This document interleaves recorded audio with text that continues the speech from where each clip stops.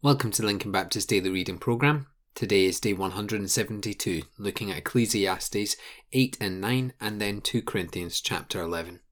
Let's head into Ecclesiastes and look at two simple truths found in these two chapters.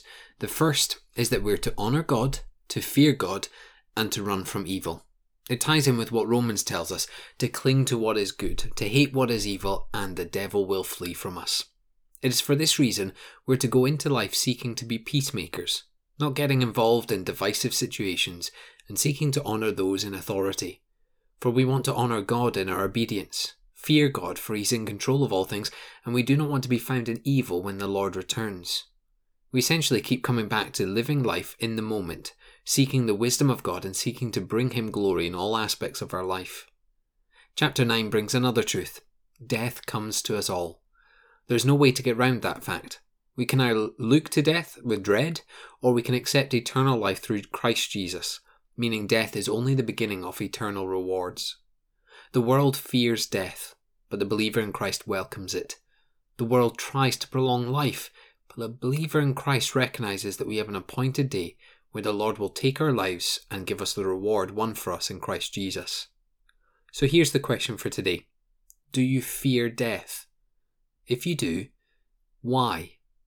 Do you not know that the Lord has eternity waiting for the faithful in Christ? Let's now head into 2 Corinthians. Paul has a genuine concern for the church in Corinth. They have already been taken captive by a false doctrine before, so what will stop them being duped again? There's a sincere love for the church here. Paul is earnest in his writing and even more bold in his instructions, so that the church will be presented to Christ as a bride. You see, the boldness, the bluntness, the instructions are not about Paul exercising authority, it's about presenting the church as holy before Jesus. Paul wants to protect the church from those who disguise themselves as good, sound preachers, yet inwardly they seek to devour the church. What was Paul's reward for such a love for the church and gospel sanctification? Suffering upon suffering. Just read through the list. Hunger, danger, cold, exposure, you name it, Paul suffered it. Yet he'll continue to boast in the Lord Jesus, for it's the gospel that he has suffered for, not for some legalistic rule-keeping. All those that masquerade as apostles will truly be found out by their willingness, or rather their lack of willingness, to suffer for the sake of Christ. Paul would die for the gospel, and in fact, he came close to it several times. You must admire his deep gospel conviction. He's completely certain in his beliefs and commission. He is 100% sold out for the gospel and nothing is going to stop him. More than that, Paul is trying to pass this same zeal onto the church. For the church to be the bride of Christ, they must have conviction that the gospel, above all else, is something to be grasped with a firm grip. In this modern day, men of God with such conviction are usually mocked. They are sent negativity upon negativity, for they teach the Bible and our modern society struggles to accept that they are sinning against God. Yet we must seek to have men of God, passionate about the word, passionate about Jesus, and convicted to the point where they would do anything for the sake of the gospel.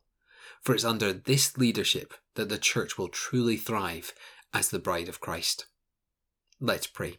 Father, we do pray that we would not fear death, but that we would welcome it, understanding for those who are faithful in Christ, we will have eternity with our Lord and Saviour, that prize that has been won for us by His death on the cross.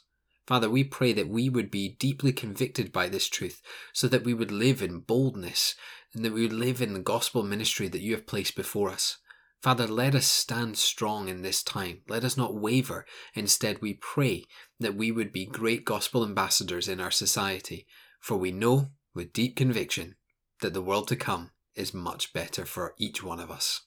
We pray this in your glorious name. Amen.